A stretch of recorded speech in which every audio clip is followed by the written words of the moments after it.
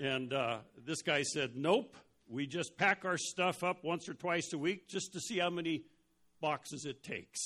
And here's your sign, by the way. He goes on to write, he went fishing with a friend of his, and they pulled into the dock, and they had a big stringer of bass, and this guy on the dock asks, hey, you catch all them fish? Nope, we just talked them into giving up. Here's your sign. You know, a gift of the obvious, I guess is what we would call it. The one I like, though, is if you watch some of those nature shows and science shows on television, inevitably there's somebody who's developing a suit you can wear when you go into the ocean where there's sharks, you know, an anti-shark bite suit. And so they develop it. Of course, you have to have somebody test it. You have to have somebody get in the suit and get in a pool of sharks to see. And so they give it, they say, okay, here, Jimmy, put on this suit. It looks pretty good. Jump into this pool of sharks and tell us if it hurts when they bite you. Well, okay, but you got to hold my sign for me, okay?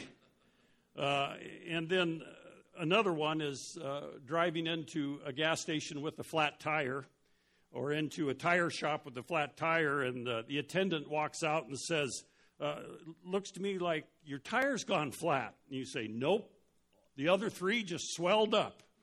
You know, here's your sign. And you know, the one I like, though, is every time I go to a Mexican restaurant, they're very good at keeping the plates very hot, aren't they? And they'll go hot plate when they set your order down in front of you. What do? I touch it to see how hot it is. Ow, that's hot. Okay, give me the sign. I'll wear the sign. And but none of us want to have a lifestyle of stupidity, do we? Or foolishness. In fact, God's Word has a lot to say about fools versus the wise. In fact, if we were to go to the book of Proverbs, the theme of the book of Proverbs is driving the foolishness out of young men and women, and that we should not live foolishly, but have wisdom as we go about life. As Dave said, we come to this passage in Scripture in these last 3 chapters of this letter to the church at Ephesus, and the Apostle Paul is he's making application of the first 3 chapters that he's written about the Christian's position in Christ. He has laid out very strongly the wealth we have in the Lord Jesus Christ as we live life. And so that informs how we are to live out our lives then. And so that's what he's in the process of doing.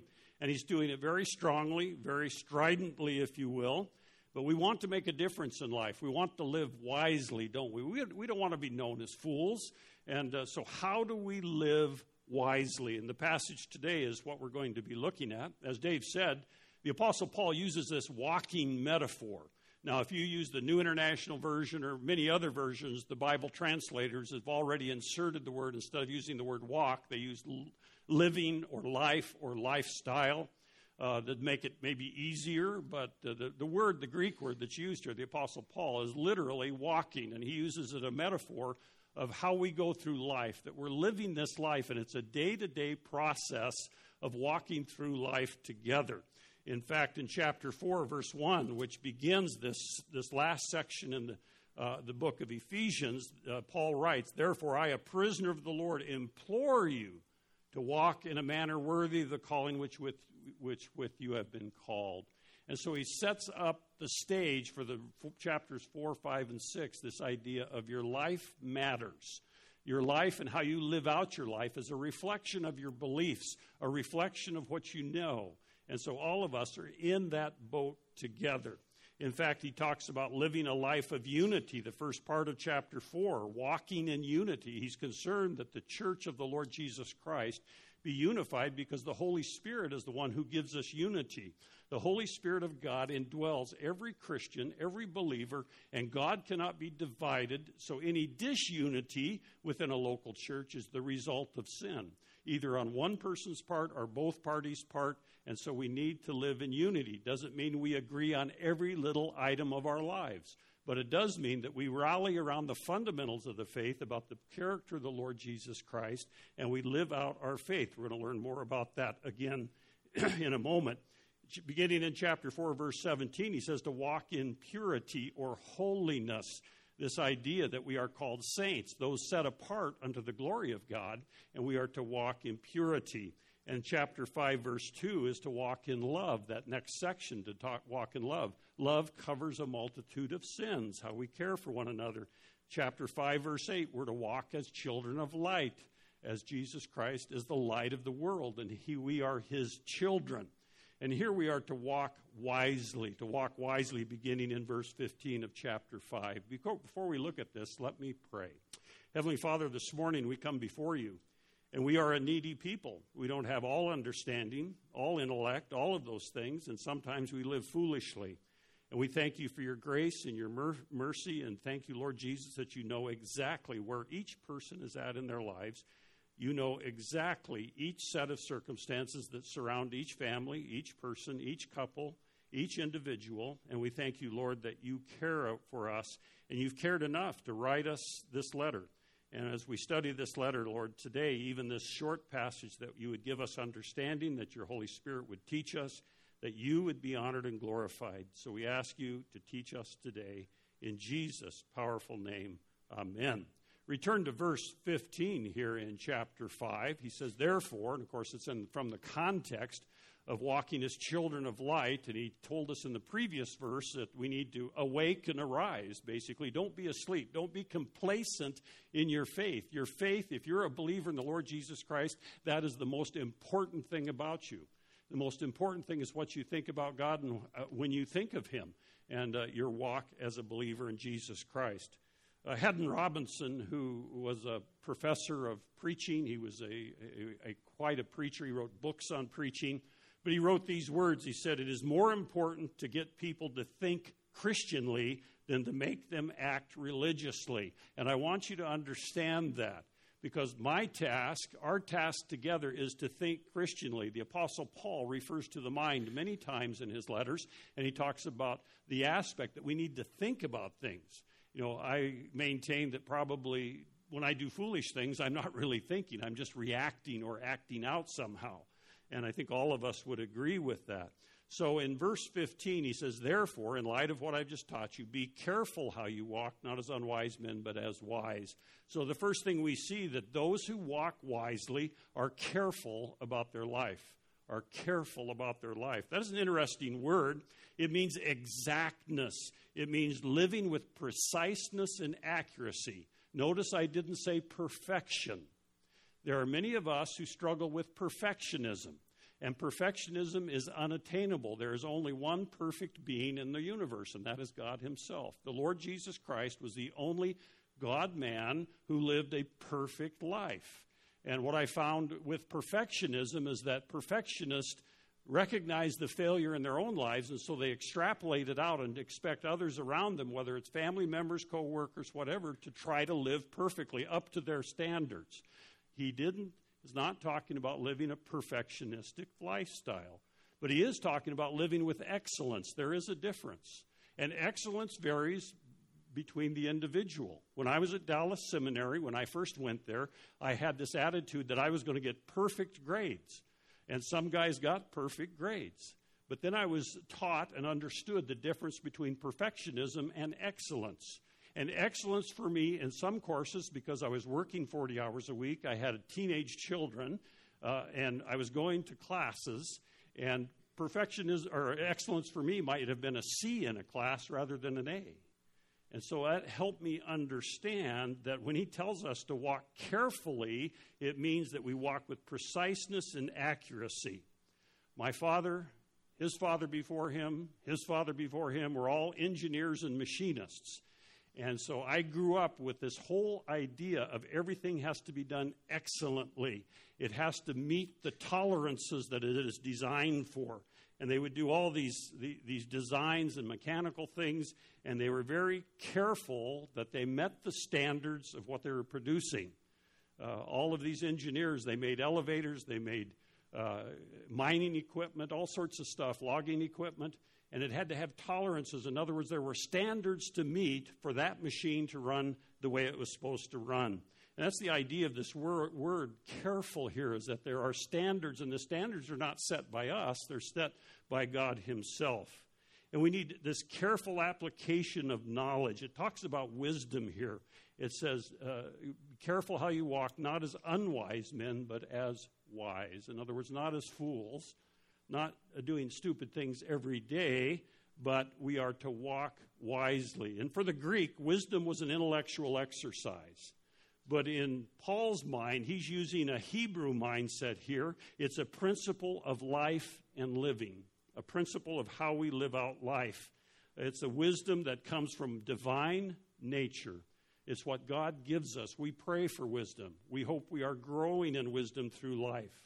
This week I was reading a biography about Richard Burton, the British actor, a very fine actor, but yet his life was a mess. He died young at age 56, and it was just, his life was dissolute. It was just ridiculous what he subjected himself to. That would be foolishness. That is foolishness, what he did. And so those who walk wisely are careful about their life, verse 15. Verse 16, those who walk wisely maximize their time. Look at verse 16 again. It says, those who walk wisely make the most of your time because the days are evil. Now, we think of time, especially here in the West, more on the clock. You know, we think of the clock when we think of time. And that comes from the Greek word chronos, and we think of chronometer has to do with time. In fact, I have a good friend, Bertie Masi from Indonesia, and he grew up in Sumatra, and he was a missionary with New Tribes Mission, and he grew up in the West kind of because his father was a diplomat, but he said, you Americans amaze me. He said, you guys only know if you're hungry by looking at your wrists, you know, and, oh, it's noon, I better eat, you know, and but it's not the kind of time he's talking about here. He's talking about kairos. Kairos is the Greek word, and it means opportunity. It means to buy up or to redeem or to deliver someone. That is the idea, and there are opportunities in life that come across our paths. It's not clock time, but it's opportunity time. And that's why I appreciate, you know, there are agrarian values and urban values. And I've grown up in both areas, and I understand both areas. But in an urban value system, we are concerned with the clock. It's not about the task, but it's the clock. Okay, how much can we get done in this amount of time, and then we're done. Whereas agrarian values, it's about the task, about completing a task. And this is what the Apostle Paul is talking about. Kingdom opportunities. There are openings that come, and oftentimes they're in inconvenient times. Perhaps you have a friend who needs to talk to you, and it kind of invades your day, and you're not sure about that. Or a child with a problem, or you need to lend a hand to somebody in need. Those are kingdom opportunities, if you will. The Apostle Paul is encouraging us to keep our lives uncluttered, if you will, so that we can respond when needs arise in each one of our lives. And if your schedule is too tight, you have no puff factor, is what I call it. In fact, there was a book written a number of years ago called Margins. And the author of the book, his illustration was the margins on a page of a book. The narrower the margins, the harder it is to read the page. The wider the margins, that's why I like wide margin Bibles, is because it makes it easier to read. It's easier on the eyes. And he used that as an illustration of life. If your life is packed out to the edges of the page, you have no room, no margins for rest, for service, for ministry, and you need to make those margins get a little larger in your life. So be careful and maximize your time. Understand your days. In verse 16, it tells us the days are evil. We need to understand the days we live in, and I don't think anybody needs to tell you that the days we live in are evil. All you have to do is look at social media, look at the national news, follow any of that stuff, and it seems like we live in evil days. Psalm 90, verse 12 says, teach us to number our days, that we may present a heart of wisdom. What a great psalm. If we'd memorize that to understand to number our days. It seems like we have unlimited number of days, but we don't. We have a set number according to Psalm 139. 1 Chronicles 12:32, some of my heroes out of the Old Testament are the sons of Issachar. The sons of Issachar, as they went up to support David in his ascension to the throne. And it tells us there in 1 Chronicles 12, and the sons of Issachar, men who understood the times with knowledge of what Israel should do. And we need to understand our times, whatever your times are like. Wherever you're at in life, your passage in life, you need to understand where you're at and know what God would have you to do. Careful living, maximizing our time. Careful living is wise living. Those who walk wisely, thirdly, in verse 17, comprehend God's will. Comprehend God's will. By the way, we are going to spend 2 Sundays in this passage because it is such an important passage in these verses here, because it sets up almost all the rest of the book of Ephesians. And you will see that as we go along. But those who walk wisely comprehend the will of God. Look at verse 17 with me. So then, do not be foolish, but understand what the will of the Lord is. Now again, none of us want to be fools or be called fools, but we need to understand that there are foolish things going on all around us. Sometimes I am staggered as I look at social media and see the foolishness that goes on out there under the guise of communication. In fact, I was talking to our youngest daughter, Angela, about Facebook, and she has signed off of Facebook, and she goes back about once every 3 weeks, and she says, I have not missed a thing. It's just, there's nothing there to look at, really. And I thought about that, and I thought, yes, that's very true. So understand what the will of the Lord is. Understand that there is foolishness out there and that God has a better plan.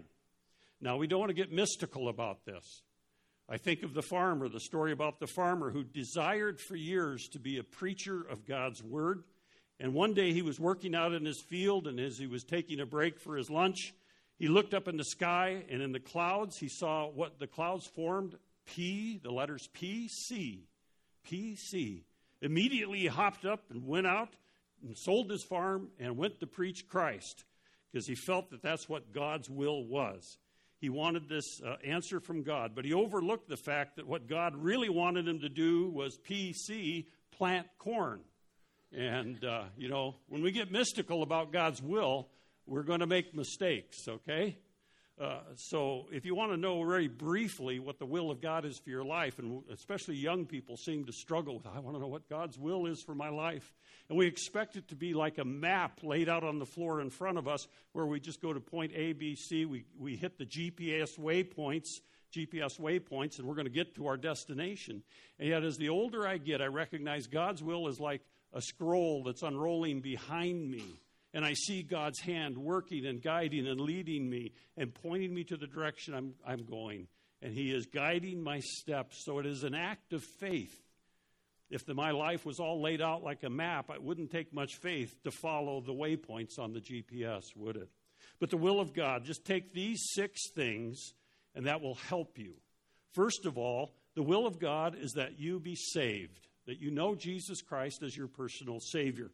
1 Timothy 2, 3, and 4. For it is good and acceptable in the sight of God our Savior, who will have all people to be saved and come to a knowledge of the truth. That is God's desired will. He does not desire anyone to go to hell. He desires that people know him as their Savior. So the first point of God's will is that you be saved, that you know Jesus Christ as your Savior, that you believe in him for everlasting life. Secondly, that you be Spirit-filled. We'll see that in verse 18 in a moment. His will is that we are filled with his Spirit. The Spirit indwells us at the moment of salvation, and that's what the Word declares to us. We don't feel any different, but this Holy Spirit of God, God's power invades our lives, and we are called Spirit-filled. The third thing is sanctified. Now, that's a theological term which means set apart unto a purpose. For this is the will of God, even your sanctification, 1 Thessalonians 4. So saved, Spirit-filled, sanctified. Fourthly, submissive.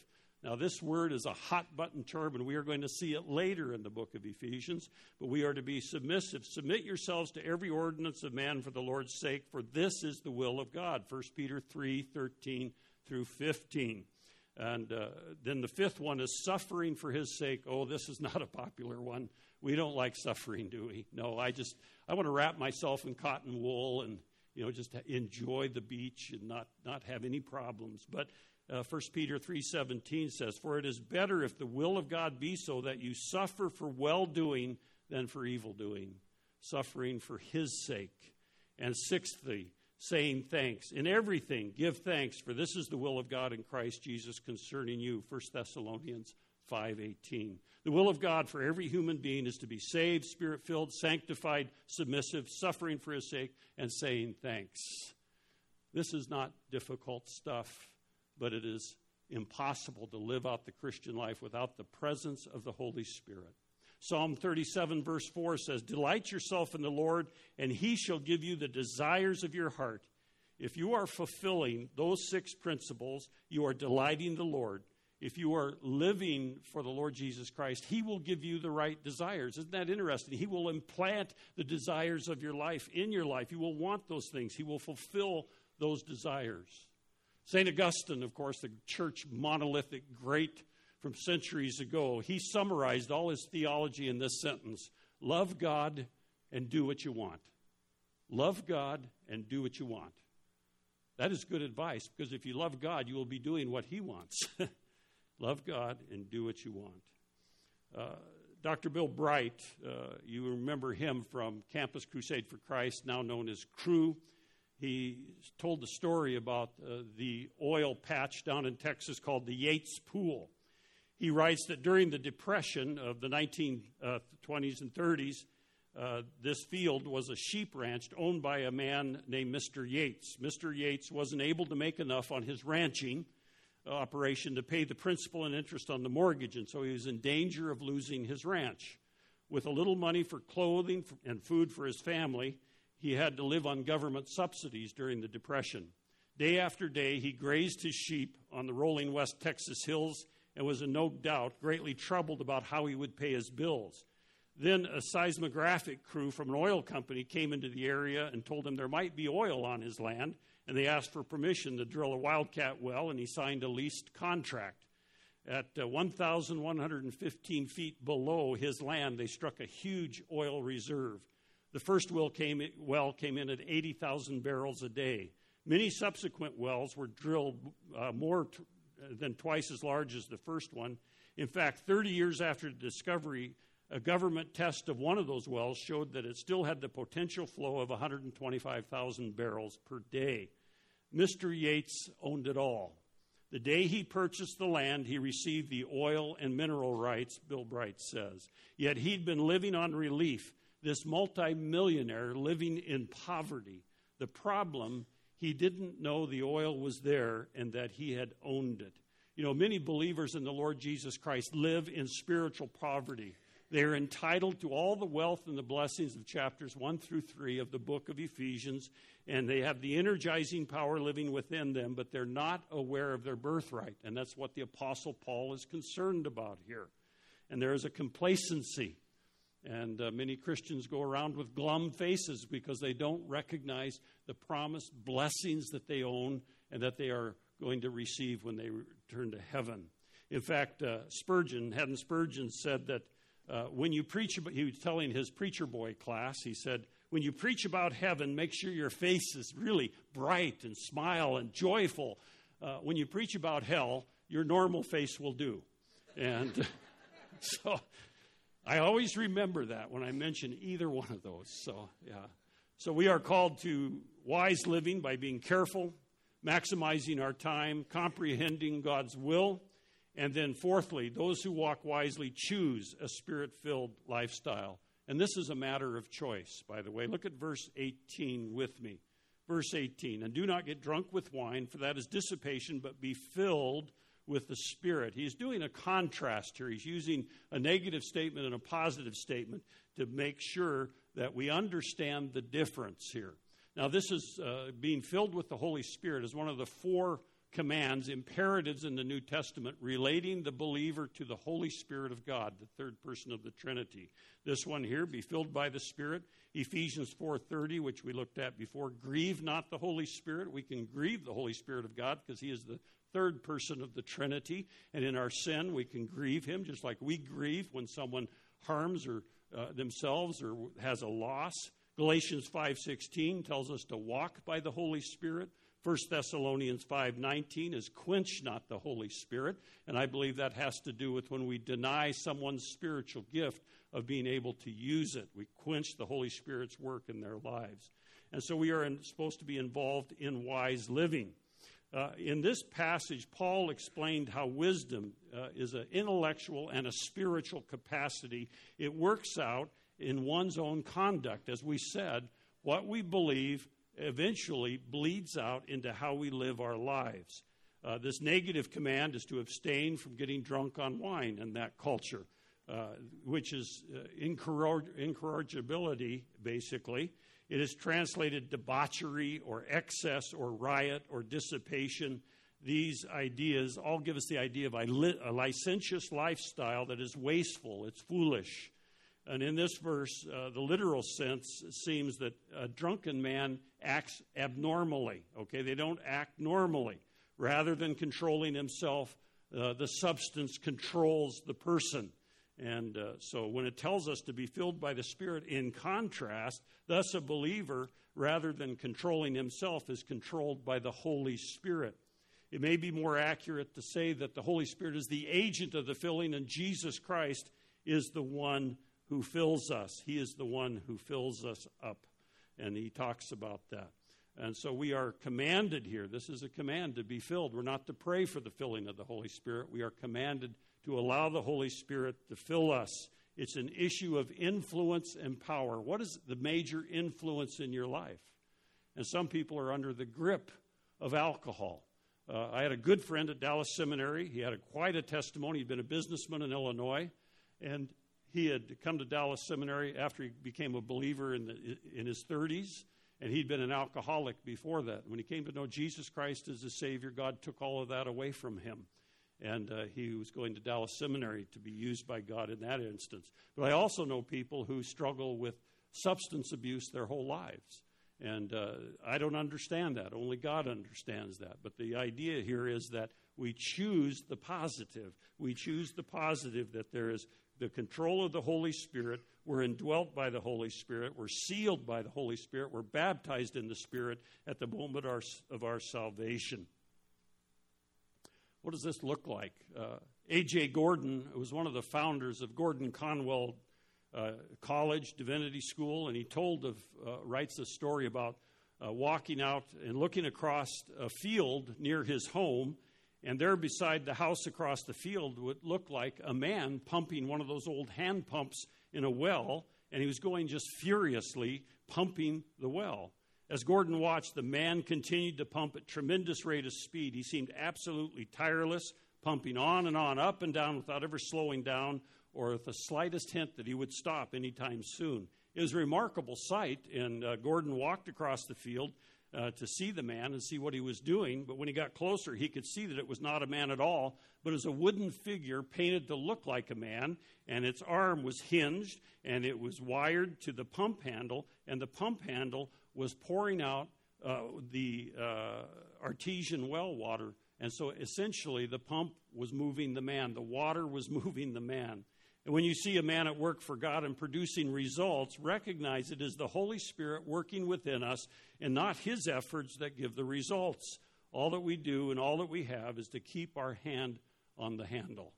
Another example is sailing. I like the idea, the metaphor of a sailboat. You know, sailboat doesn't move under its own power, but by the wind of God. And you catch the power of the wind with power. And I don't know anything about sailing, but they catch it in the sail, and that moves the ship on. And so how do we know, finally, how do we know if we're filled by the Holy Spirit? Well, God doesn't leave us in the dark here. In verses 19 through 21, there are 5 present participles which tell us how we know that we're in the filling of the Holy Spirit. First of all, in verse 19, notice in verse 19, the first one, speaking to one another in psalms, hymns, and spiritual songs. Those who walk wisely communicate a Spirit-filled lifestyle. And so this fellowship is conveying the commonality we have in Christ. So we're encouraging one another. And the 3 words there, psalms, hymns, and spiritual songs, all reflect a certain degree. And we will look at this more the next time we revisit this passage. The second part of verse 19, so there's fellowship. The first part is a sign that you are filled with the Holy Spirit when you communicate on that level with one another. In verse 19, and it says, singing and making melody with your heart to the Lord. There's 2 participles there. And it means the worship, expressing the glory of Christ, expressing the glory of Christ. Verse 20 is pretty clear, always giving thanks for all things in the name of the Lord Jesus Christ to God, even the Father. So there is an attitude of gratitude. There is thankfulness which mark your life. A Spirit-filled believer is full of thanksgiving, not grumbling. That's something I always am brought back to in my own life, is am I thankful or am I grumbling about something? And then finally, verse 21, and be subject to one another in the fear of Christ.